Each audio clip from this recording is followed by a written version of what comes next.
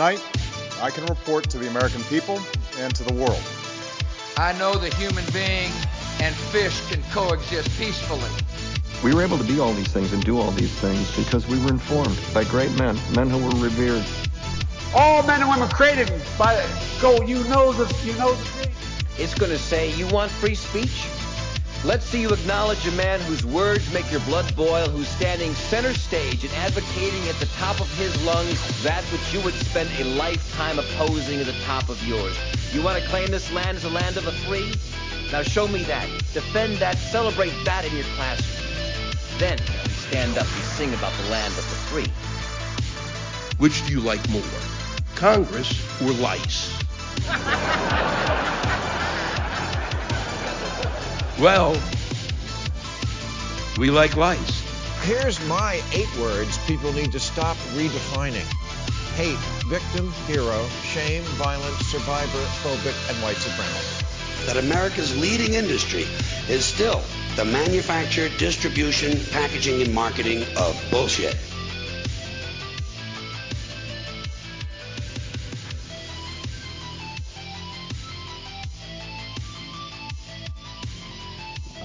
Well, there is so much to talk about this week. We definitely have some communication from our favorite socialist, as well as some other people coming in from Twitter. But with that said, I am pretty much at a mental freeze waiting for the world to come to an end. So Sean was nice enough to come up with a topic for us. Sean. Oh, I have several. Here's the funny part. I don't think the world is actually coming to an end any faster than it always was. It's just I think we remain kind of on the cusp of we're going to screw this up. I think we're always there. But this explains my lengthy life with anxiety. We're constantly about to screw it up. Yeah. Get some D8 gummies. They're probably legal in your state. It's fine. I found out they're legal in Texas. It helps anxiety. But I am going to, and I apologize for this in advance. I'm about to get on my favorite soapbox. My absolute favorite. I didn't realize we had a favorite. Oh, I do. Okay. And that is the... I'm trying to figure out how to word this, but how men and women in society interact and are going to proceed in the near and long-term future. Oh, because that's not getting simpler at all. No, it's not. And I've read several books recently and seen a lot of stuff because it's one of my favorite topics. In fact, it's one of if you listen to the front parts of this cast, I say front parts, the earliest episodes and some of the WA stuff that I've done, you would know that it is one of my favorite rants, like the future of how men and women relate together and how that's going to happen and what we're going to do is a hobby of mine. And I don't disagree with you. I personally think that we've had this conversation before. I'm personally of the opinion that we're going to come to a point where people are going to have programmed companions versus actual relationships.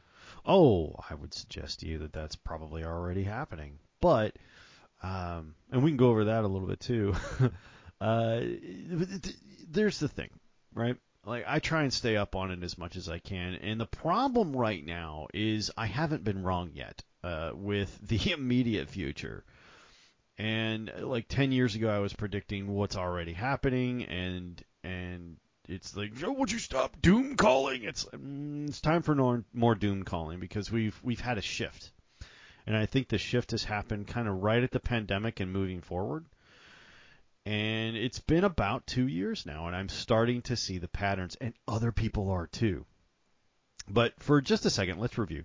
If you remember a while back and in years past, I've been telling you that the pendulum is swinging the other way. The society gathers strength for and celebrates women, and men are kind of being tucked under that particular envelope. Well, I mean, hell, you could look at the way the language has changed. The classic concept of masculinity is now referred to as being toxic.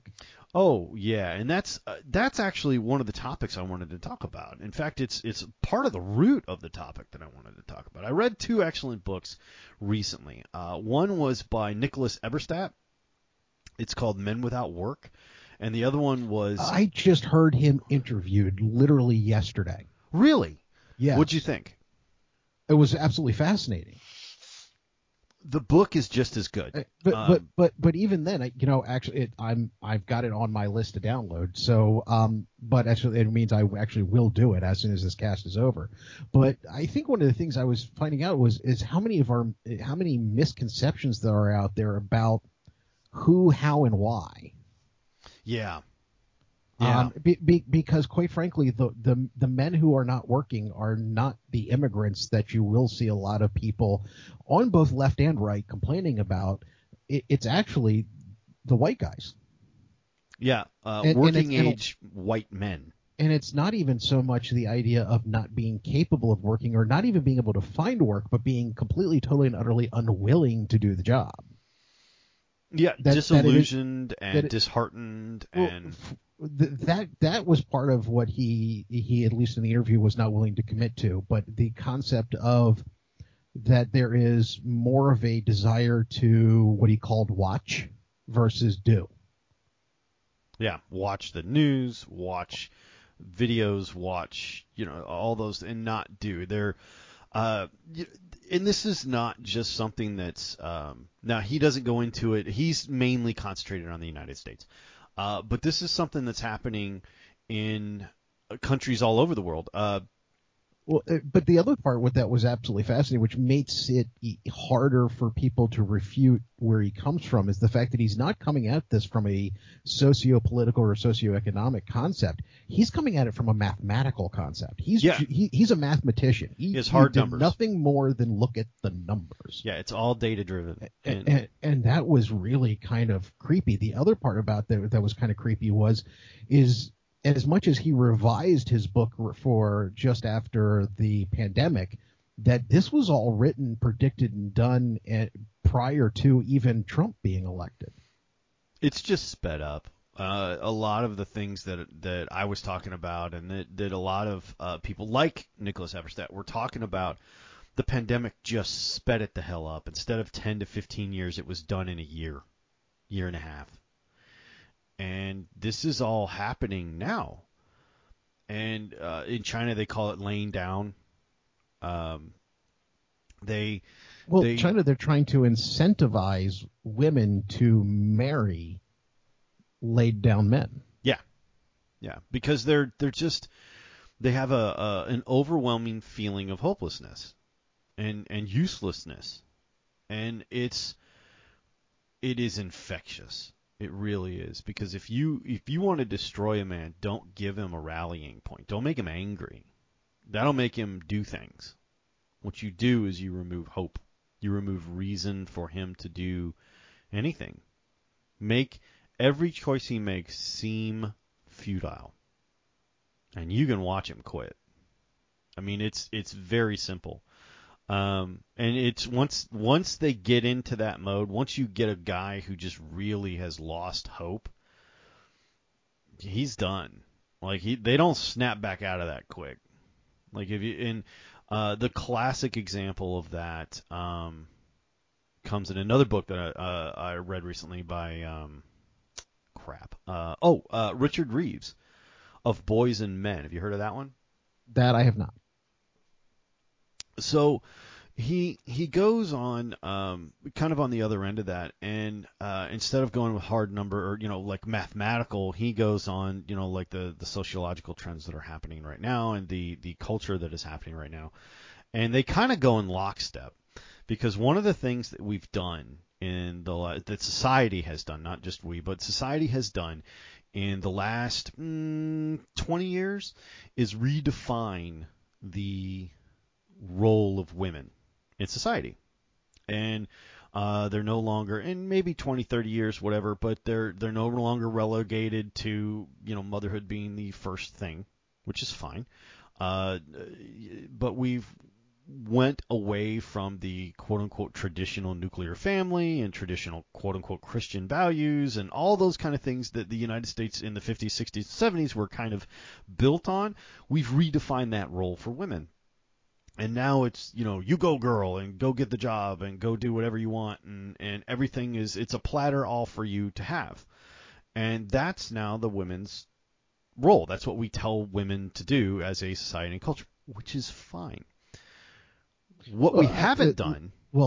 Actually, I'm going to step in a little bit on that one and say that as much as I think encouraging women to live their dreams, actually, no, I'm not even going to go there because that's just bullshit, to actually alter their roles necessarily in a family in a way that makes them comfortable and happy. With that said, what I don't like is the same thing that they've done with masculinity and calling it toxic, where they've villainized women who have chosen on their own to live what would be considered a traditional life. If that's what makes them happy and content in their lives, why is that terrible? Because that's seen as a threat to these quote-unquote empowered women, and that's a different topic. But you're right. You're absolutely correct. And that is nothing against quote-unquote empowered women. It's simply, this is the way you want to choose to live your life, then you should be able to do that without scorn or ridicule. Exactly. And I totally agree with that. But we've redefined how women should act and be and the places they should inhabit in society. And what we haven't done is any of that for men. There is no new model. There's a new model for how women can act and be and relate to society. There is no new model for men. And there's no goal, because it isn't being a provider. It isn't being a husband. It isn't being a father. None of that matters anymore as far as society is concerned. We don't have a role. We don't have a place. And in fact, other than elites, okay, I'm not counting the elites. You need to take the elite class and just knock it out, because the elite class is a very different animal. You're talking your top politicians and your top, hedge fund managers and your billionaires and all. Like, take out the billionaire, 100 millionaire class, okay? The ruling class, take that out. I'm talking about you and me and everybody else, right? Normal society. Men are largely invisible to society. It would be better if we just put our head down and shut up. As far as the media is concerned, as far as communications are concerned, as far as job titles are concerned, just we don't have a clear picture of what it is we should be doing now. Because the focus is on women and women's rights and women's jobs and education, which, again, that's fine. But what you've done as a society is now disconnect all the men from what we should be doing. What is it? What should we be doing? And you find a lot of this, whether it's with religion, race, sexuality, gender, however it is, which is where you'll see people who will find a wrong in this world, whatever it may be, having to do with race, having to do with sexuality, having to do with gender, any of these things. But rather than looking at how to correct the wrong, which is, and if you're, somebody who believes in women empowerment, which I am, the wrong is the fact that women had a role that they were crammed into and were told this is what you had to do. And instead of correcting that, there's been a sense of vengeance also on the people who supposedly put them into that role. So it's not just we need to empower women. Wonderful idea. We also need to punish men. So not so great an idea. But see, it doesn't end up working, because rather than having then the other 50% of the population on your side, you've now made them enemies. And I don't agree with there's also a kind of a slight push right now from the conservative side. They're like, oh, we need to bring back Christian values. That's gone. Okay, that's never going to happen again, because when they say Christian values, what they really mean is a woman in the home. Yes. And that's not right either. But see, and that's actually something that, though I touted it as a religious question, which I'll admit you pushed back on, being the fact that I don't disagree with you that religion isn't the way to go with this. The question that I had posed before at some point in time is that for hundreds of years, if not thousands of years, whatever religion was popular in the specific area was the agreed upon set of life rules. And I think with us going to a more secular society, which I don't necessarily see as a bad thing, the thing I think we're missing out of that, though, is where do we find an agreed upon set of rules? Well, we don't because I don't think we have that anymore. We don't. We absolutely don't. Not as a unified system, right?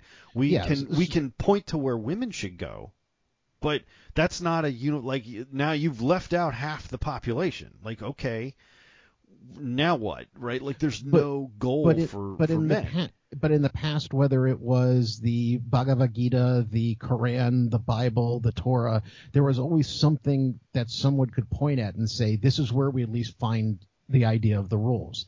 And as we've become more secular, once again, I'm not saying that's a bad thing. That's what we lost becoming more secular, is a place to point at and say, this is where we find the rules. And the worst part about it is we're not even willing to do that for secular things anymore, because you now have people even pushing past things like the Constitution and saying, no, that's not the rules. It's okay, well, fine. Well, where do we as a society look to find that which governs interactions between people without something that basically the entire population, or at least the greater portion of the population, can agree upon? And that's what I think part of the problem we're running into lately is the fact that there is nothing that the human population, especially the American population, can agree upon and say, this is what governs our population. Everybody's all got their own thing. If you've got, and it's even goes back into the complaint about anything that ends in the word ism. So if you're into feminism, racism, any of these isms out there, this is suddenly where you get your rules. And if somebody is not in the same ballpark as you are, following the same ism as you are, they're not following the same set of rules that you are. And so we're kind of going back to city states, but rather than being city states, it's ism states that are all fighting against each other for power. And there's no clear winner, and they're not going to be right now. And because nobody has a better idea, right? Nobody has a unifying idea that would say, oh, well, that makes sense. Let's do that and make it stick. We don't have one of those right now. So what we're in is this kind of just this mashup of different forces kind of pulling on different things, which is great for the ruling class because it means we can't get in any kind of organized direction, which means they can do whatever the hell they want. Because if we don't have those rules, even, talking about government, the Constitution, they can do whatever the hell they want. We can't hold them to them. Exactly. So this is exactly where the government wanted us to be. You don't know what's happening, you don't know what's going on, and you don't know what you believe. Perfect. We can exist in this state and do pretty much whatever we want. The Bureau of Truth, that was a little too soon for that? Okay, we'll put it on pause until you're ready. They still bringing that one back up. Oh yeah, like they're trying to get there. Okay, they're almost saying what they actually mean at this point. Now I haven't had a chance to look into it, so I don't know if this is accurate or not, or whether or not it's just something that's bouncing around the internet. But apparently, even if you look at PayPal's terms and conditions at this point, if you are deemed a spreader of dis or misinformation, they have the ability to just take everything in your account and say you're closed. Yeah. So there's been some pushback as to whether that's 100% accurate, but it's kind of like one of those things you're like, oh yeah, this is the way shit's going. Well, they'll do it, and then somebody will have to file a suit, and they'll have to go up to the Supreme Court and everything. So they got time. Even if somebody calls them on it, they got a couple of years of between the time they get caught and the time they have to either stop or it gets proven out in Supreme Court, or they buy the Supreme Court, whatever. But I guess my focus was, like Richard Reeves believes in Of Boys and Men. One of his things was that he believes that the new direction for men, or the new model for men, needs to incorporate around fatherhood. And I'm like, well, that's not going to work. It's just not going to happen, because women don't want men. What they want is resources, providing, those kind of things. So they don't want necessarily a husband. If you go back to the quote unquote the elites, they really don't want parenthood anymore. No, that's never going to be the message. Like what the new model for men is not going to be anything to do with fatherhood. I mean, what we're going to do. You can look at the debate with regards to education these days, in which you have most of the elite population going, parents, just shut up and let us indoctrinate your kids and fuck off. Also, if you look at the higher educations, any of the college enrollment and everything, and I know a lot of women push back on this, but it's mostly women matriculating. Right now, it's like, if you look at all the enrollments, most 60 to 65, sometimes 70, depending on the college, 70 to 75% women enrolling. Oh, and then actually the funny thing is that the number even goes up the disparity goes up even when you start talking about who graduates. Right. Men figure out very quickly, I'm not winning here. This is not going to be good. Also, the disparity is going. So in the next 10 to 20 years, you look at your professional work services, all the degreed people are going to be women. That's all coming up. Now, it's, they look at it right now and take away the top 5%, right? Your CEO positions and all that kind of stuff. Take away the top 5%, and already you can look at the bottom, middle, and upper middle layers of corporate life. It is mostly women that's getting some of those promotions, some of those jobs, all those kind of stuff. That's already happening because they're the ones with the degrees, right? And women prefer office work. That's what if they're given their druthers, they would rather do office work because it's easier. It's physically easier. They can do it. They can have time off. They can have babies. They can have this. They can have that. It's much easier. Like, women prefer office work. That, and they're better at collegiate studies than men are. They just are. When you evened out the rules and evened out the admissions and all that kind of stuff, women do college better. Now, what does that mean going forward?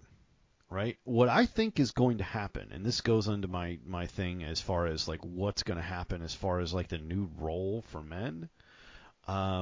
It's going to separate. It's going to stratify even worse. What you're going to do is you're going to see men become manual laborers and women become white collar.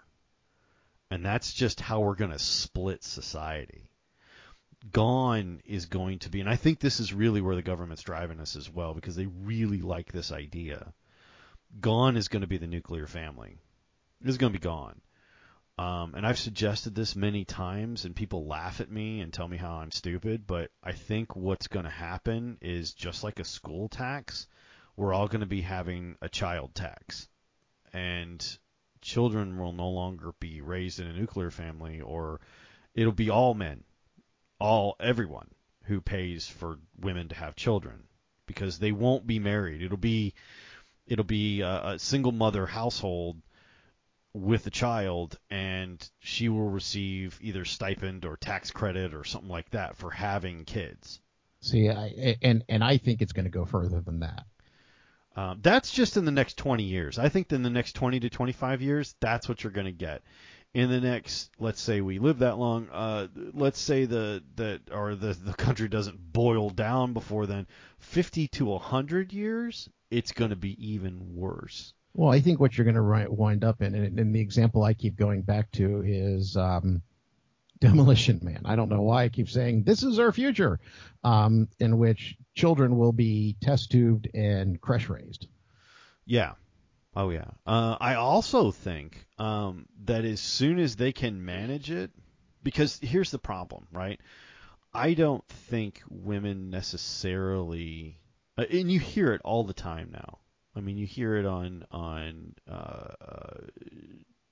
content and media and shows and TV and daytime TV and all that kind of stuff, news, whatever. Women just can't figure out why we need men. And I don't think it's going to take that long before they just try and eliminate them completely. So, like you're saying, I think it's going to go past that. I think it's going to go like, okay, because they're not going to want to raise sons. Why would they want to do that? Well, they're dirty and they don't go to college. Why would I want a son? I just want daughters. It'll be the reverse of China. You want to take this in a extreme direction? In where these things go or can go, especially if you get to a point where children are test tubed and crush raised, the concept of gender will go out the window altogether. It won't be men versus women. It'll just be them. Yeah. Oh, yeah. No, and I think that what they'll do is they'll find a way to just replicate people with DNA. Yeah. And they'll all be women. All of them. They'll just eliminate men. Well, if you take the two most popular speculative fictions with regards to how horrible the future can be, I think I'm tending to going towards 1984, whereas just you're looking a little bit more towards Brave New World. Yeah, probably. It'll probably cut the middle, but you have been genetically designed to do this job. You're unhappy? Take this pill. Oh yeah, no, I think that's where you're headed. Get married? No, you're expected to have sex with a different person every night just to keep everyone happy. I don't think they're gonna have sex. I really don't, because there's gonna be no one to have sex with. I think they're gonna. I honestly think in the next 100 to 120 years they're gonna engineer men out of the system. I really do think that. See, I don't know if they're going to engineer men out of the system. I think what you'll look at is I think you're probably more correct with the idea of keeping, not keeping men around, but more of a division of labor in which somewhere along the line somebody's going to make a eugenics argument that women are better at this and men are better at that. Oh, we're already halfway there. We're already going there. But as we come closer and closer and closer to having, and every time our friend Beef wants to say, we're not quite there yet, somebody comes a little bit closer to the idea of having a programmable companion in your home to keep you happy. I think that's where we're going, that human interaction and relationship in that fashion will go away. Yeah, I think you're talking in about 50 to 75 years. I'm talking in about 100, 120. Yeah. Because what I think is going to happen, because what we're seeing right now is, look at any media you want. Like, look at daytime TV, look at the news, check the internet just a little bit. Go to YouTube, plug it in.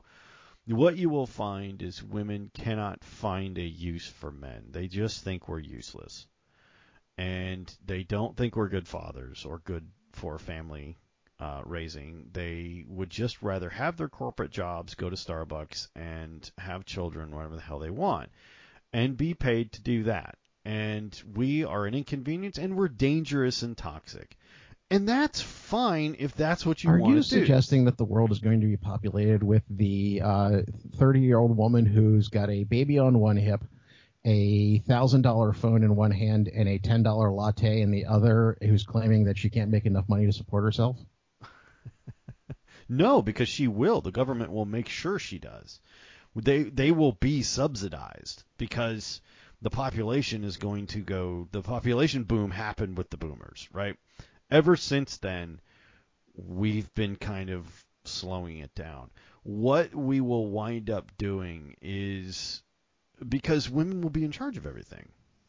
They will. They will be in charge of everything. They will have all the corporate jobs. They will have all the management jobs. And they'll just decide that this is how it's going to be. Well, we're not even going to then, have a vote, man. Well, even then, when you're talking about government subsidies, it's going to have to come from somewhere, considering the fact that within, I cannot remember the number of years, but it was disgustingly close, that 75% of the U.S. government's financial would be going towards taking care of old people. Yeah. Well, that's okay.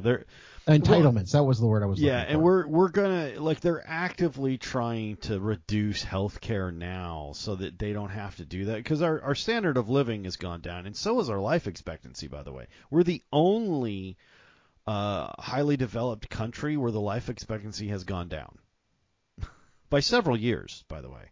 If you are an adult male in the country today born after 1970, your life expectancy went from 78 to 76 in the last 5 years.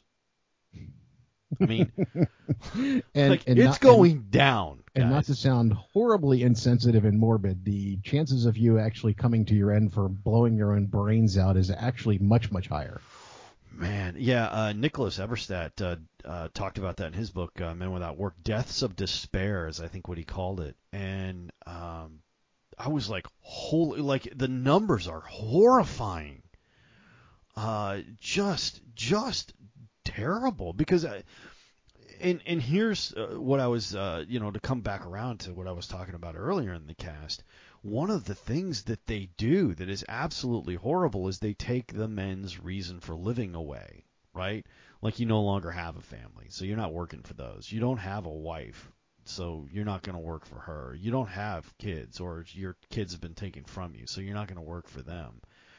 There is literally, like, you can, and I don't know why it happens more with men. Maybe it's just because, of how we're wired. Maybe it's because of what society has taught us, but like, you take all that shit away from men and we just quit on you. Like, we don't see a reason to keep going.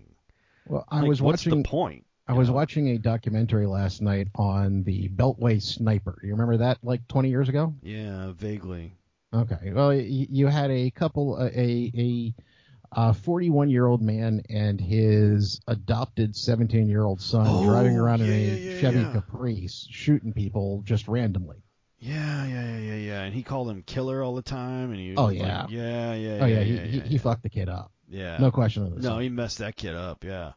But the part that I found ironic and interesting was finding out that just previously to all of this, that his wife had divorced him and in the process managed to get sole custody of it. Now, I don't know all the details around this. There may have been a very good reason for this, so don't take this the wrong way. But she had managed not only to get divorced from him, but to get sole total custody of all their children and make it so that he couldn't even see them anymore.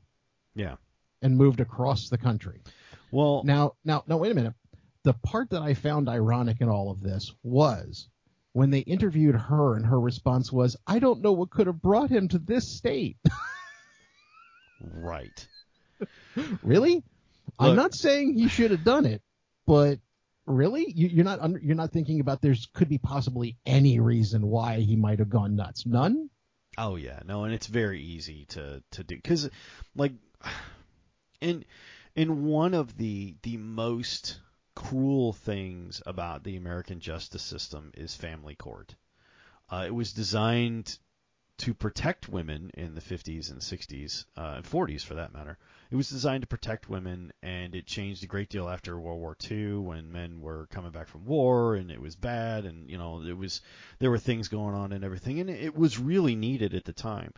And it has done nothing but get systematically more prone to protecting women and women's rights and women's interests. And the men in family court, and you can look up the numbers. No matter how the law is written, I'm more concerned about how it's interpreted and used. Men lose. Almost all the way across the board.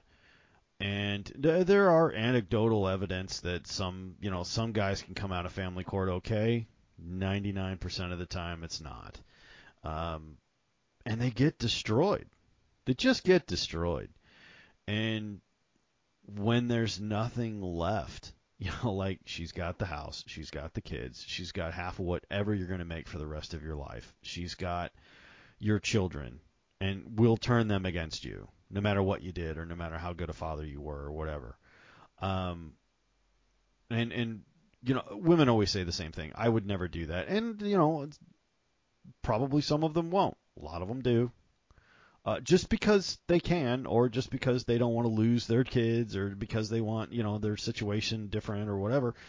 And it will just destroy a dude. I know several friends from high school and stuff that have been divorced and stuff, and they lost their house, kids, car, dog, and job in the same process.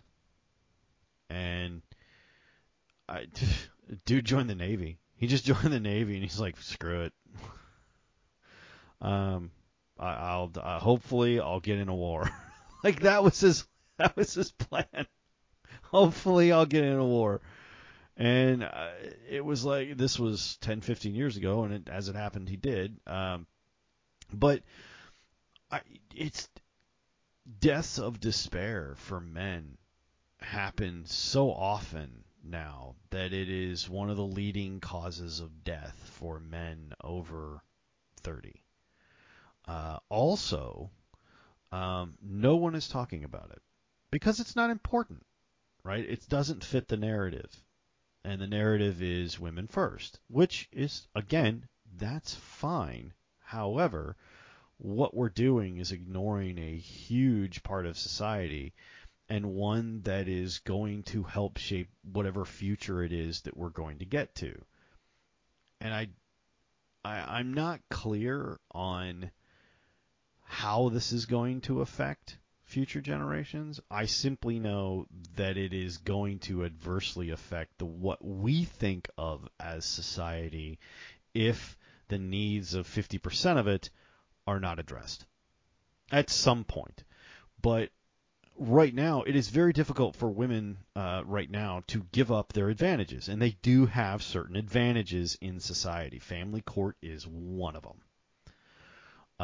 It is entirely geared towards giving them financial stability, and they can use it to punish men.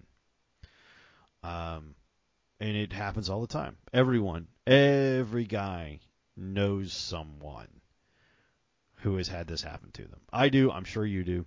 Oh, yeah. Where it's just like they got decimated. They got decimated in court. Now, I'm not saying all these guys are great guys, and well, you know, everybody deserves the best, but damn. And also, to be fair, yes, to be fair, I also do know women on the other side of that who have came out just have terrible, stuck with kids and no money and no place to live, and sure, you know. And I know that's not it's not the norm, but it does happen. The norm, to be fair, it does happen. Mm-hmm. And this is part of, like, our legal system needs to be corrected and start at family court, right? Like, we really need to overhaul that. But in order to overhaul it, and here's what I think is part of the root of the problem. In order to overhaul it, the women would have to give up.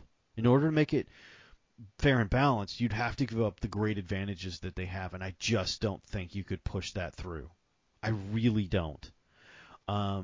Men have zero, and I'm not talking about the politicians. I'm talking about regular, everyday dudes like you and me, okay? Not politicians, not the elite class. I'm talking about regular people. Regular men have zero say over child, like whether a child is born or not. They have zero say over child support. They have zero say over the child care question in general, or children in general. None. No say. And no rights. So women would have to sort of give up a little bit of that, and that's not going to happen. I'm going to give you some devil's advocate pushback on that one, because I know that somebody listening to this somewhere along the line is going to say it, so I'm going to throw it at you. Absolutely. Whether I personally agree with it or not. Yeah, somebody's losing their mind out there. What are you going to say to the person who says, what do you mean women would have to give up their rights, considering the fact that we now live in a country where where Roe is gone, that this obviously shows that women are still oppressed. Women still don't have rights over their own bodies. Well, first of all, that should be fixed. I'm a big supporter of Roe versus Wade. I think it was the wrong call. This is part of the thing where I think where I was talking about earlier that the big promise and dream of the conservative right is we're going to return to Christian values. Christian values got us screwed up in the first place. Okay, this is not something we need to go back to. And promising a return to the nuclear 1950s Christian family is wrong. Okay, that's not the way we need to go. And they managed to pack enough of the Supreme Court with right-leaning people who wanted to tackle this down, which was always the Republicans' plan. That it is now they struck it down. They managed to strike it down and push it back to the states. Now, legally, that was probably the right thing to do because of the way it was worded and because of the way it was done. But effectively, it was freaking stupid. Yes, give women reproductive rights. Absolutely. Give them the ability to have an abortion or not. However, still, let's say they do that. Men, whether women have reproductive rights or not, men have none. They have no say whether the woman terminates a pregnancy or not. Never have. None. If Roe versus Wade was reinstated, men would still have zero rights on our reproductive system. They are, whether a woman chooses to terminate it or not, the man is still responsible for it. If she does, great. If she doesn't, okay. But he still has no rights. Like it is whether he wants to be your. So the only way to win is not to play. And I think there is which is really worrying, right? As a society, if you have zero rights in a reproductive discussion, none. Now, women argue, well, we should have rights. Absolutely, you should. It's happening. It's happening to us. It's these filthy men who got us pregnant. We should be able to terminate it. I totally agree with you. I think we should. I think we should fix that. But still, my argument still stands that men have no rights. Even if you do, we don't. The only way to win that particular game of reproductive rights is not to play. And I think there is a significant number of men right now that are coming to that conclusion as well, which is sad in a way. The other portion of this is the fact that rather than any attempt to find balance, that it is a combative system. Yeah, for sure. Yeah, there's no attempt to find balance between the two sexes, genders, whatever term you want to use for it. It's a combative system. Because what the argument that women have, and they have a point, is if I become pregnant and you abandon me, I'm stuck with this kid. Oh, I'm not even talking about just with the Roe versus Wade. I'm talking about just in the concept of how do we live together. And this is my point, I think, which is an excellent question. And my point is right now, I don't think we do.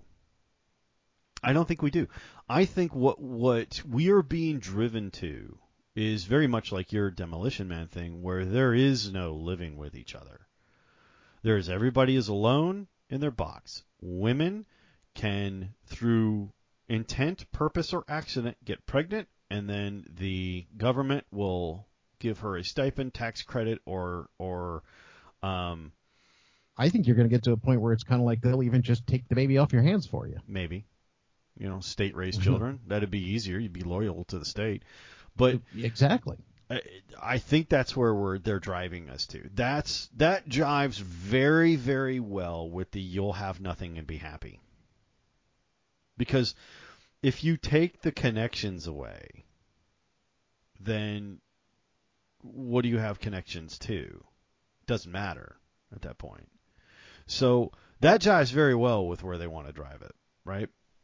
So, and I'm not talking in the next 10 years, 15 years, something like that. They can't do it that quick. They're going to try, but they can't do it that quick, right? It's just, I mean, look at them. They can't even get EV vehicles working in the next 10, 15 years. They're not going to work on it. They're not going to get you'll have nothing and be happy about it. They're not going to change, like state-raised children or anything like that. I'm talking in 100 years, okay?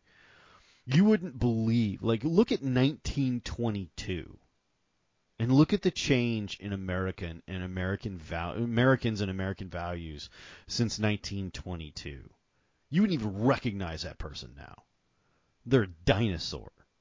That's what I'm talking about. When I talk about this is what we're moving to, I'm talking about in the next 100 years. But I think this is where we're driving it. I really don't see a return to quote unquote Christian nuclear families. It's not going to happen. No, that concept is dead. It's well, I don't think it's dead yet, but I think it's in its death throes. Societally, it is dead. It still exists, but it's a lame duck. Okay. And I still have the same question that I posed before: is what is going to replace it? Well, that's what I'm saying. I think. One of the things I think that is going to replace it is the state-supported single mother. Oh no, I'm going back to more the concept of societal rules. Oh, that's easy. Because as I've said before, societal rules, even governmental rules, were based upon Judeo-Christian rules. Mm-hmm. That is in its death throes. That is going away. Hell, it's even being used as one of the excuses as to why people think we should scrap the Constitution and start over again. So if that is going to go away, whether you think that's a good idea or not, what is going to replace it? What is going to replace it as society's go-to as to thou shall not do, will fill in the blank, whatever? One of two things will replace it. And I don't know which one will win out right now because we're still in the middle of the fist fight. One is corporate. Okay? It'll be much like every cyberpunk thing you've ever seen where it will be corporatized, right? Corporate will run everything. And corporate rules will now be... The Japanese tried that. It didn't really work for them. I didn't say it'd work. I said that's what we're going to go to. And it said, there's nothing. What do you mean working? We haven't discovered working yet. That's going a little far, sir. I've seen us implement stuff and it doesn't work. But I think it'll be one of two things that we're going to try next. Let me put it that way. It'll either be corporate and just be corporate runs everything, and corporate contracts will supplant the federal constitution, the federal rules. It will be corporate because they will have all the money. The other thing that could do it... I'm going to cut you because I have a question as far as how that could go. Yeah. Do you think it would be overt, or do you think it would just be so much... It would become even more understood than it is now that your political figure is corporate bought? Oh, I think that what it would be is a gentle easing into the corporate. You'd still have Senator so-and-so, and even though Senator so-and-so is from the state of whatever, it would just be understood that this is, even though he's saying he's representing this state, what he's really representing is Amazon. Exactly. But it wouldn't even, these days it's like a veiled, whereas we get to a point where it's kind of like, oh no, that's Amazon's guy. Yeah.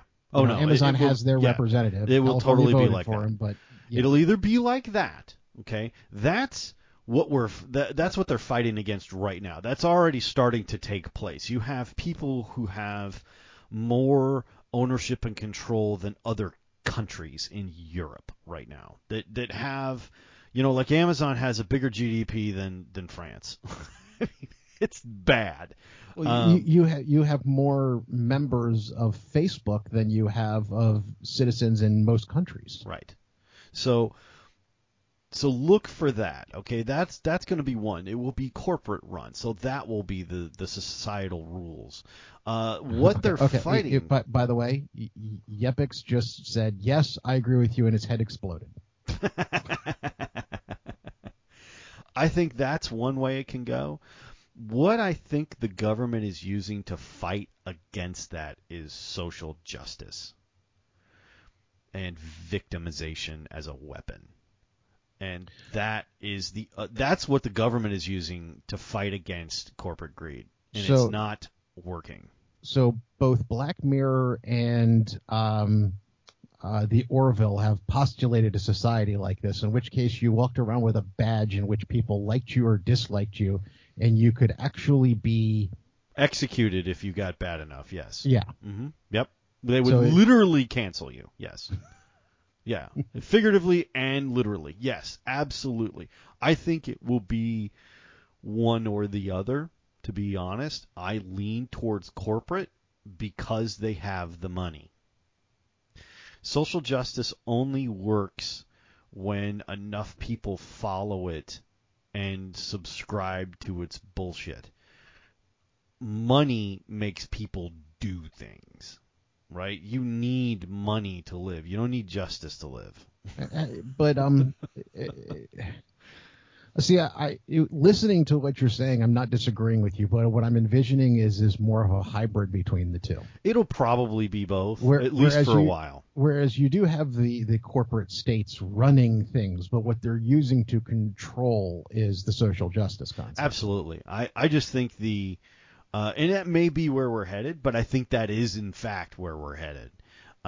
Because you cannot, right? Right now, the federal system is trying is still can exert control, but the problem is in order for them to exist in the way they do, they have to take massive amounts of money from corporations.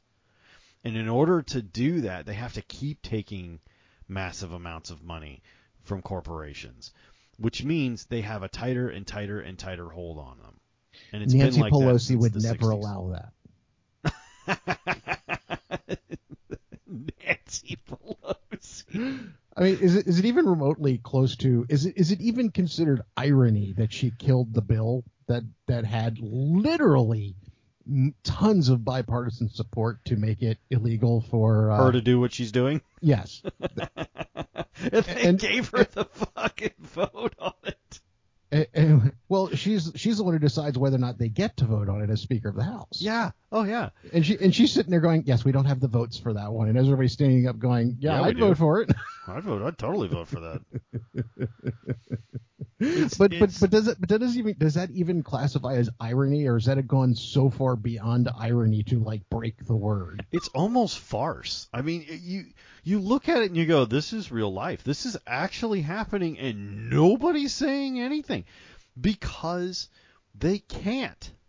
They can't do anything. They are, for lack of a better term, owned and controlled. They can't do anything without corporate approval. What was the ridiculous question that Biden was asked as he was trying to walk towards his helicopter, in which he didn't even say anything, just smiled and waved and slowly backed away from the press. Yeah, I can't remember, but they asked him something and he's just like, "Oh, I'm not gonna touch that." You know, like they were talking in his earpiece. Just back away slowly. Don't answer. Don't say anything. My other favorite is our President Biden has taken credit for gas prices going back down. Does he intend to take the blame for them going back up? And just the look on Jean-Pierre's face as she's just trying to figure out how to say no. No, he's not taking credit for it going back up. We only take credit for the good. But she can't bring herself to say that. I also love the word salads you get out of Kamala Harris, when she's asked a question and she just starts saying things. We talked about this before. I have the same joke in my head every time I hear her speak, which is Robin Williams going, "Sir, do you realize in the dictionary under redundant it says see redundant?" See redundant? What would this great country be without this great land of ours, Sir, under redundant in the dictionary, it says see redundant. Yeah, it's like there was you're like, do you guys know what a circular argument is? Have you heard it before? It's not even a circular argument. She literally didn't say anything. Yeah. Like Bessel at a whorehouse in Texas. What was that? It was impossible, maybe. Like they can't do anything. They are so hamstrung trying to protect their position that they can't do anything but protect their position and try and stay in office and consolidate power. And the only way they can do that is with corporate money. And the more corporate money they have, the more corporate control has over the decisions they make. So, but you got to keep around at least one Bernie and one Elizabeth Warren to at least pretend to be against all of that. It's almost comical, right? Like you watch it and it's like a badly written play. Like, well, if I was going to write this for total effect on stupidity, this is what I would do. And then that happens. And you're like, oh, okay.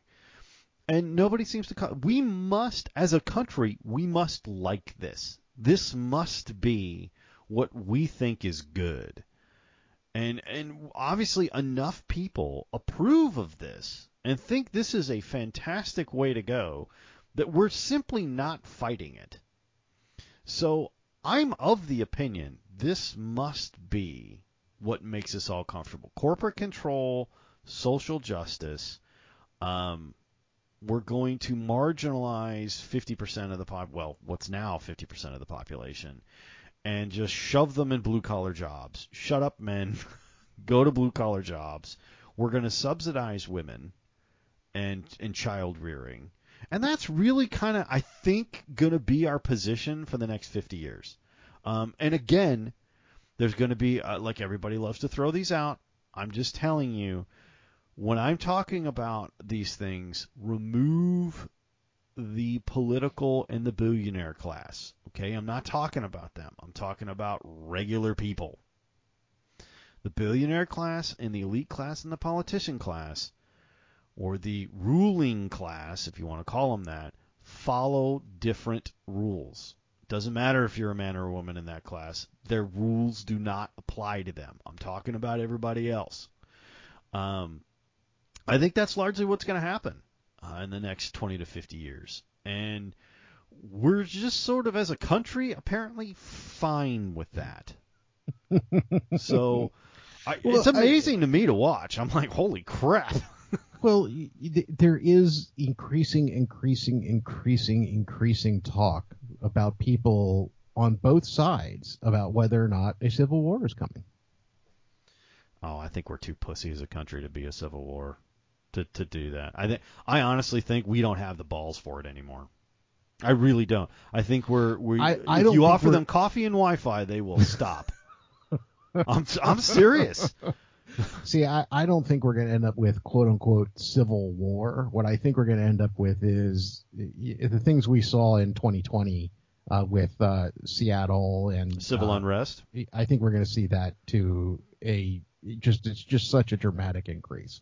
Oh, but see, here's I think where we're coming to is the fact that those of us who are peons are going to be living in the purge, while the elites, as you call them, are going to be living in compounds, toasting each other. Oh yeah. No, that's totally going to be what's going on. And I really do have to say that whether you agree with it or not, I love the right's response to this. Well, you guys are the ones that don't want guns. We've got them all. Look, you want a war? Fine. I'm already loaded. Let's go. Look, I'm from the South. That's kind of how we think about things down here. Like, I can hunt, and I have guns, and I have more ammunition than you have people. So I'm pretty and all my family can do the same. You're gonna attack me with a skateboard. Yeah. Great. Go for it. I'm going to annihilate you. You know, I've been practicing hitting things at 375 yards. Okay? Like, you won't even see. In fact, the bullet is still supersonic out of a 6.5 Creedmoor at 375 yards. You won't hear it. Yeah, I've had conversations like that with people down here, and that's really how they think. I'm like, you laugh, but that's like, they really do think that it is going to come to that. Now, I don't. I don't think it's going to come to organized war, too. I think there's going to be enough violence that the elites will just pack themselves into compounds and say the rest of the people can purge each other. When they put a wall around Martha's Vineyard, you know we're about ready to kick it off. All right? You think I'm kidding? You mean the people who freaked out at 50 A bus full of people? Yes. Uh-huh. Yeah. You watch for now, yeah. Now, as much as I'll say my own thought process on this is, what Governor Abbott is doing when he's sending people to other states is legitimate, considering the fact that these people are flooding into his state. Yeah. It's really easy to ignore when you're not there. But DeSantis, on the other hand, went and took people from Texas, brought them to Florida. I don't know what to ship them north. I don't know what DeSantis is doing. Like, I understand what Abbott is doing. I don't like Abbott, but this is one of the things that he's done that I just thought was hysterical. Was the whole busing. But you have to admit that even though what DeSantis did was without question a political stunt of just the sleaziest proportions. Oh yeah, it was fucking hilarious. It was funny. Yeah, it was funny. I loved that Martha's Vineyard was just and immediately they're getting like a couple of hundred, a couple of thousand. We're getting hundreds of thousands in Texas. Like, it is a legit issue here. That we do not have the system in these border towns to support. So when they move out from there, there's all kinds of things that happen when you have a large group of humanity that has no way to support itself happening along with it. And that is a legit problem. I totally agree with Abbott and the Texas authorities on this is something we do need to deal with. Our border, no matter what Kamala fucking Harris tells you, the border is not secure. Okay, and I love that they're arguing over what the definition of secure is now because they can't. Well, hell, he argued over what the definition of recession is. Yeah, exactly, and then we changed it. So they're arguing over that. But look, the simple fact of it is there's a lot of folks coming from Mexico to here. And we do not have the infrastructure support and money to handle all the people that are coming. So Abbott's play was to bring attention to this scenario in which nobody was listening. Well, nobody's still listening, but they're bitching about it now, which means they're talking about it, which for Abbott was a win. Right? For Abbott, that was a win. And I think he spent like $20 million. And what's funny is most of Texas, not all of it, but most of Texas went, money well spent, Yes, use our tax dollars in this manner. Austin freaked out, the rest of the Texas. Yeah, exactly. Austin wigged out, but they don't go to Austin. That's not a migrant city. They go right by Austin because there's no work there, right? They can't find work in Austin, so they'll go to Houston, they'll go to San Antonio, they'll go to Dallas, they'll go to the other Corpus Christi, Galveston, any of the other big cities that they can find work in. And there's a large contingent of people who need help, and they're not getting the help they deserve. Now, what when you ship them to Martha's Vineyard and the rich people wig the fuck out and call the National Guard, you're like, really? Really, guys? There is one thing that I will say that I thought was rather interesting in the interview with the author that I forgot his name already. Nicholas Everhart? Yes. Yeah. One of the arguments that he just shattered, for the right, was the argument that all of these people are going to come in and overwhelm the they're not. social services. They're not. They're not. They're not actually the ones taking social services. They're the ones actually working. Yeah.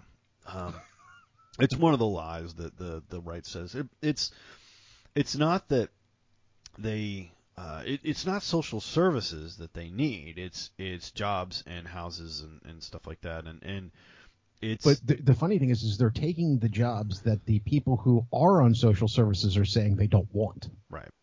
Now, which I thought was just astounding, and just it was kind of like, okay, well that just shatters that argument.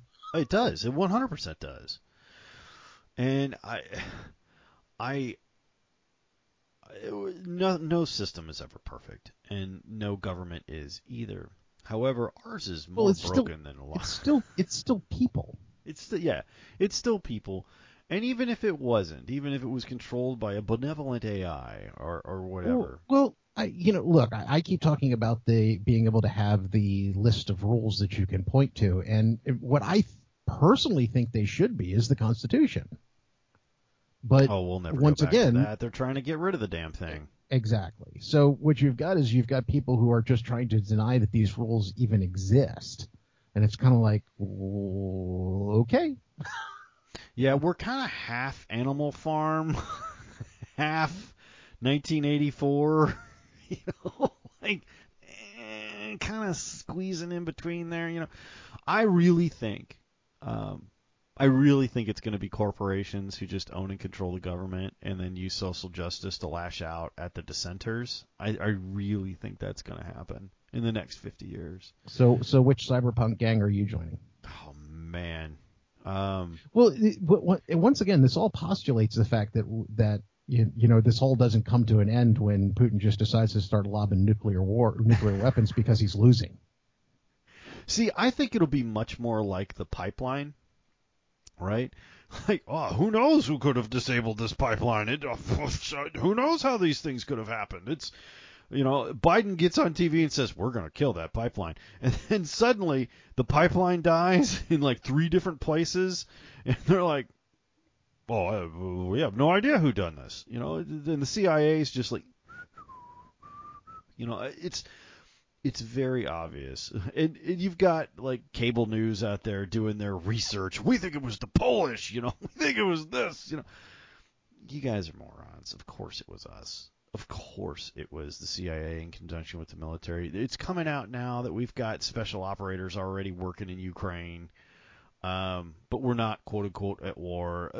Well, see, that's the other one that's kind of interesting, that I don't think some people are quite grasping what would happen is, Ukraine is still trying to join NATO. Right. If NATO allows Ukraine in, they are at war with Russia. We are literally the moment that's signed. Yeah, the moment it's signed, NATO is now at war with Russia. Russia, whatever else is going on, is still a superpower. There's a reason they attach that word to a country. Well, Russia is at this point in time buying conventional weapons from North Korea, of all places. Oh, man. But at the same time, they do have the second largest. Well, actually, I take that back. We may have the second largest at that point. They may have the largest stockpile of nuclear weapons in the entire world. And if Putin decides to throw a temper tantrum because he's losing, civilization over? Well, if it is, you won't feel it. That's all. As I said, I won't live long enough to have known that it happened. It'll just be where like, I live. Boop. I mean, there's a 50-50 chance I'm in D.C. when it happens. Right. It's the flyover states that are going to have to worry about the mute zombies and the wastelands and all that kind of stuff. Which was very, very comforting the day I was in D.C. and found out that they ran an emergency evacuation drill for for the president and all them. Right.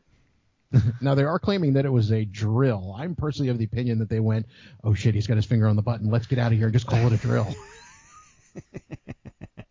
Yeah, also the U.S. has purchased all they could find of anti-radiation meds in the last month and a half.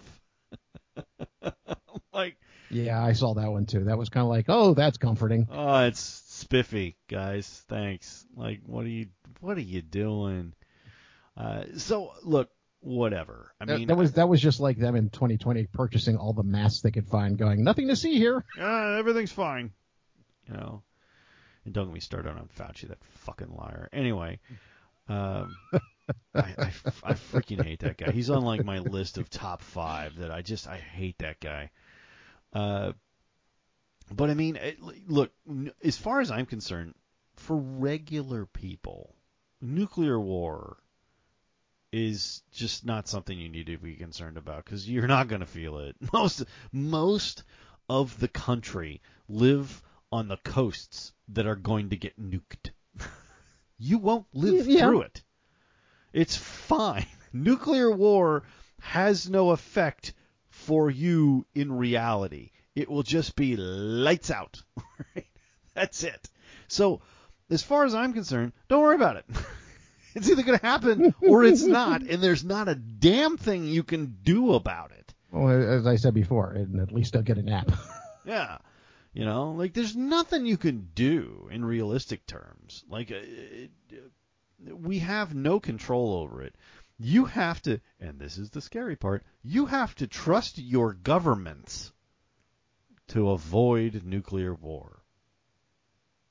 Yeah, I keep picturing like both the movie and the graphic novel Watchmen, where you've got Nixon going, "That doesn't sound so bad." Or Mars Attacks. You've got 2 out of 3 branches of the government working for you, and that ain't bad, right? Like, what? When did this become what? That's what you get. Look, you have to depend on those idiots to avoid nuclear war. This has nothing. Nuclear war has nothing to do with you and me. Like, we don't get to decide on nuclear war. That's all the idiots that we elected and or allowed to be in power. Okay? Nuclear war happens, it's because we were so stupid and let our hands off the wheel for so long that it is now taken out of our hands. That's what nuclear war means. And most of the country won't ever know. There'll be missiles launched. Oh, shit. Should we tell them? Nah, why bother? Not like they could run. Not like they could get out of the blast zone. We're all screwed. So, okay. It's why I never worry about it. It's why I never worried about aliens attacking. If aliens ever attacked, there's not a damn thing we could do. Yeah, you're just going to try to sleep with one. Right. Are they sexy? Is it a sexy veterinarian? Well, hey, look, for those who don't know Sean, when his definition of sexy is very, very loose. The xenomorph from the actual Aliens movies is something he finds interesting. She just needs a snuggle. I'm sure she'd be fine. Like, clear the phlegm out of her system, give her some chai, calm her down a little bit, and have a night. She is hurting for intellectual conversation. Okay? She's got about 1,500 kids, so she's like a little stressed. Take her on a date, see what happens. I mean, God, let's go bowling. Let's see, something. Would you prefer some pink champagne? We can get that at the bowling alley. Don't worry about it. She's just lacking for conversation, and she won't care what you look like. She doesn't have eyes. It's fine. Well, on that happy note, have you been consuming anything in the entertainment world worth discussing? You know what, I have, and it's not something you would expect from me. I watched this last night, and I find, and this is funny because I don't watch sports at all. But I watched the Netflix documentary, The Redeem Team. Have you seen this? I've seen the documentary. I've not watched the documentary. It's actually really good. Do you remember in 1992 Barcelona Olympics, the Dream Team, right? They sent Michael Jordan, everyone on that 12-man team was a future Hall of Famer and or one of the best people to ever step on the court, right? Yes. You had Larry Bird, Magic Johnson, Michael Jordan, David Robinson, Charles Barkley, everyone there was even if you didn't follow basketball, you knew who every one of them were, right? They dominated the Olympic basketball scenario. You had teams in there getting their autographs, and we would like to lose respectfully by 80. We think that would be a close game. Like, that was the 1992 Barcelona Olympics in basketball. And progressively from that, it just got kind of, like Americans do, lazy, right? We just throw NBA players at it, and we kick ass. Well, in 2004, we lost. Oh, yeah. Bad. Like, it was embarrassing. We lost. And it was like the rookies of that time were like Carmelo Anthony and LeBron James and, like people like this who were standing with a bronze medal around their neck. Well, I think it was Greece or somebody were like kicked our ass. It wasn't even close. I mean, it was like embarrassing. And for the next 4 years, what Americans did was decide that this was not going to happen again. And they built a team led by, of all people, Kobe Bryant, LeBron James, Carmelo Anthony, Dwayne Wade, like all these guys who will be in the future, I think, Hall of Famers, to take back the gold.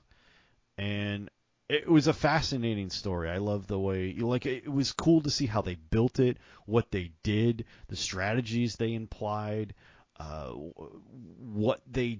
because all of these guys have huge egos, right? They carry their teams, and they are the pride of their different cities, and they all have egos. How do you make that all work together? Because in the Dream Team in Barcelona, there were no egos.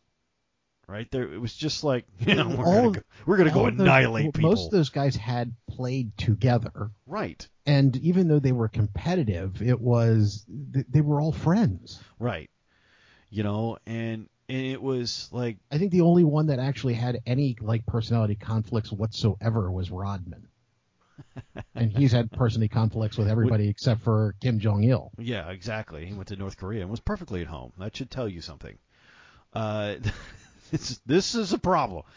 But, I mean, even Michael Jordan, who was, by all accounts, if you've ever watched any of the documentaries on him, enormously difficult to be on the court with, right? Because he was that good and that driven.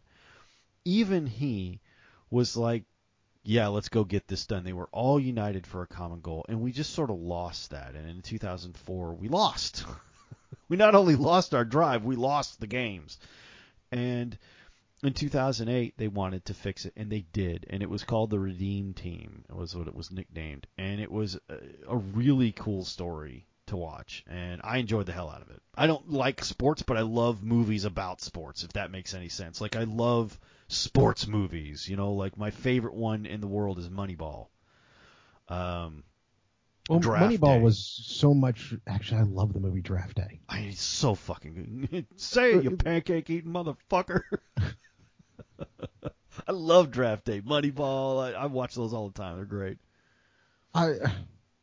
It's interesting to get the images of what goes on behind the scenes of those types of things, though. Absolutely, it is. It's terribly fascinating to me. More than the actual game, I love seeing what's going on and the strategies that happen behind it and all that. One of the great quotes I remember from Moneyball is when the owner of the Boston Red Sox is talking to Brad Pitt, the general manager for the Athletics, and he's like, the first one through the wall always gets murdered. They always get hammered. Doesn't matter whether it's money or baseball or whatever it is. The first one through the wall is always bloodied because you're changing the way they do things. And whenever that happens, it doesn't matter what it is, it causes them to panic. And I was like, holy shit. Like, it's true, though. Oh, yeah. I mean, it's true. Like, the first one through the wall is always just like, oh, shit, And then everybody goes, wait a minute, that worked. And then there's just this terrific pile-on how they work. The other book he wrote with regards to sports, which was The Blind Side. Oh, yeah. Fantastic movie.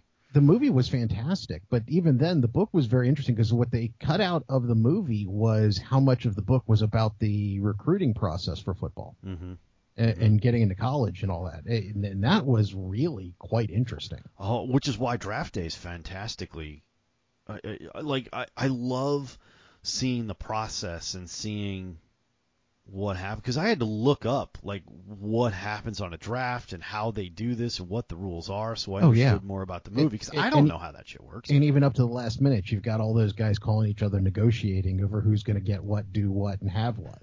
Right. And it's all about who can screw who over the fastest. Right, and who can leverage the most position so that they can get what they need to get without giving anything up. And they're just fantastic. I love watching sports movies. I don't necessarily like watching sports, but I love sports movies that give you some kind of glimpse into those worlds. So anyway, that's my stuff. I suppose the Redeem Team, Moneyball, and Draft Day. So there you go. Well, the one I've been having a tough time lately with stuff to watch. I mean, I've been starting seasons and series and getting like 4 episodes in and kind of going, never mind. She-Hulk. Actually, just the last episode of She-Hulk was actually pretty cool. I heard that the last episode of She-Hulk was amazing, but I tried the first couple and I'm just like, oh, what the hell is this? See, it's nothing like the comics. No, actually, they've got it kind of flip-flopped and backwards. And I've read those. That's like one of the few I read, and I'm like, this is not her. The comics is all about how she wants. It's always about her balancing the 2 different personalities, Jennifer and She-Hulk. Yeah. But in the show, she's preferring Jennifer and having to deal with the fact that she has She-Hulk. Right. In the comic books, it's the other way around. She loves being She-Hulk. She but hates doesn't like being Jennifer. Yeah. Jennifer is an inconvenience. Yeah. But I think Marvel is actually doing something that a lot of people aren't recognizing. It's something they've kind of done to some extent from the beginning, with the exception of the specifically Avengers movies. I think somebody put it perfectly when they said that Captain America Winter Soldier was a spy movie that happened to have superheroes in it. And that was one of the things that made it entertaining. I could largely agree with that, yeah. Okay. Well, do you remember the show Ally McBeal? Of course. Okay, this is Ally McBeal with a superhero in it. Am I wrong? No, you're not wrong. I just don't happen to like that. For her. For She-Hulk. I agree with you. But the moment they're starting to let her be She-Hulk, now in the past couple of episodes, I've actually enjoyed the past couple. Andor has actually been kind of fun, though I'm not really up to date with it. But Andor has given me a craving that I started talking to you about for something else out of the Star Wars universe that we haven't gotten. I would really like to see a political House of Cards style thriller coming from the Star Wars universe. I want to see that guy who politically manages to make his way through the transitions from Old Republic to Empire, and then lives through the Empire and manages to survive the transition from Empire to New Republic, and still manage to have political power and all of that. Manages to be that politically savvy, playing both sides against the middle to survive all of that. I think my favorite one recently, and I can't remember if it was you or somebody else who sent it to me, is, have you seen the one where it's like that guy in the tower? Yeah, that was me. It's just a dude in the little lookout tower. I see a ship. I said, "Oh, you got it on radar, do you?" Okay. And they keep throwing his drink up to him, and they win, and there's nobody to celebrate with him. I think because the fact that if you look at it, there was never any ladder. Yeah, there's like, you're just stuck there. They don't really care about him, and they have these advanced tracking systems, yet they got a guy in a crow's nest. Right, with binoculars. That's all. Look, we're gonna tell his story because there's no stories left. Well, everything we kind of get is that Old West Outer Rim type thing, which I really do enjoy. Look, but I would really like to see the inner workings of politics in the Old Republic, the New Republic, the Empire, and all of that, and just having somebody who manages to work his way through that and survive. He doesn't even have to be like a powerful senator. Just imagine like one of the bureaucrats who manages to make himself sound important. the Coneheads, David Spade's character. Super guy. the world-class ass kisser. The two I enjoyed more than anything else was, of course, The Mandalorian and the Book of Boba Fett. Now, I know Book of Boba Fett gets a lot of crap, but I thought it was brilliantly done. And I love telling the story of people who are just making their way and don't really have a political affiliation. They just want to get paid, which is about where I am. Like, I would just really love not to lose my house. That would be great. And there's nothing, to me, there's nothing better than one of those stories. Now, I don't particularly, like, Disney has kind of a slanted woke view of some stuff recently, and I know they're getting a lot of crap for that and taking it in the teeth, and I don't necessarily agree with the way they're writing some of that stuff, but those two were actually pretty good.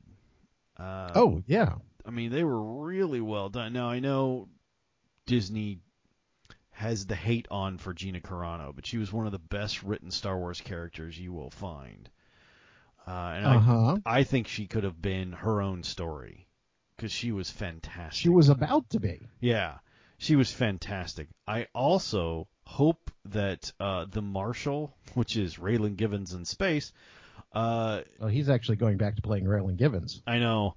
I wish they could have done a story on him because, I was like, it's Raylan Givens with a blaster. Please, please, please, somebody do this. Please, somebody make a story out of this. This is like everything in my head, only it's real life. Please. Hey, you could actually do that story. You could do the Imperial or even Republic Marshal who gets sent back to the backwater he grew up in. He grew up on Tatooine, and now he's stuck working on Tatooine again. He knew everybody on Tatooine. Grew up in a southern swamp planet that looks remarkably like Arkansas. You have to wear a hat. That's. Have you seen the TikTok of the middle management HR Imperial chick? Yes. I love her. That is like the antithesis. Like that is like the other side of retired stormtrooper. No. Darth Vader does not get involved in this. You come to me first. And if I can't solve it, then I get Darth Vader involved. I'm telling you, don't want him to do that. You don't want him involved. All right, that's all I'm telling you. It's not going to turn out good for you. All right, that's all I'm saying. You don't want to go to him with this. All right, but don't say I didn't. But what I have actually watched through, which I did find extremely entertaining. There is a new movie on Netflix called Lou. Have you seen this? I have not, no. Okay. I am drawing a blank as the name of the actress who plays Lou, but it's somebody that you will recognize thoroughly. But you've got Lou plays a woman who lives somewhere extremely rural, Pacific Northwest. Oh, wait. No, it's Allison Janney. Yes. Yeah, or Janney, something like that. Yeah. But, no, I have not seen the movie. I have seen the trailer for it. It starts off where she is just one of the nastiest, most unhappy human beings on the face of the earth.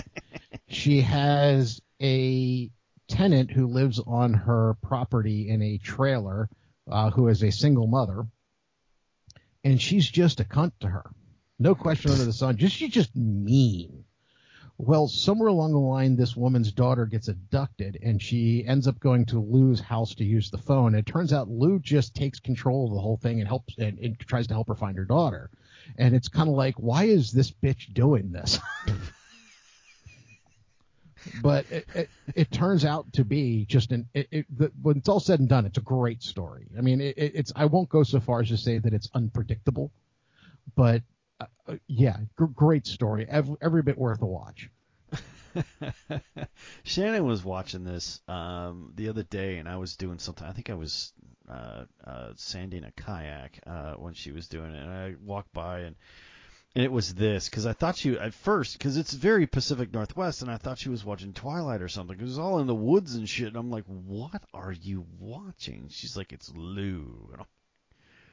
And it actually doesn't surprise me that Shannon would like Lou. She's like, I don't know, but I like it. Oh, no, as I said, you spend the whole thing just sitting there going, why is this woman so mean? And then it's kind of like, not only is she mean, but then if she's going to be this mean, why is she helping somebody? None of this makes any sense.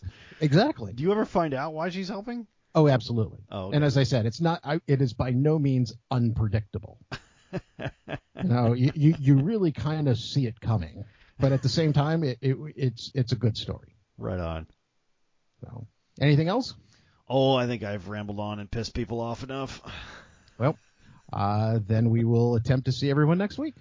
Indeed, we will. And if you've made it this far, thank you. I can't, like, I know that I've exploded some people's brains, and they're typing up righteous indignation right now, or complaining to you, whichever.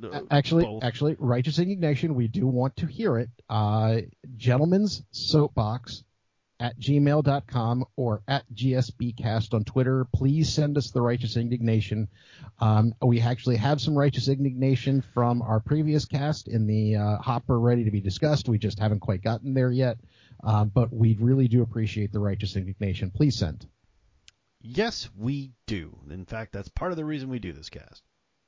So once again, hopefully we'll see you next week.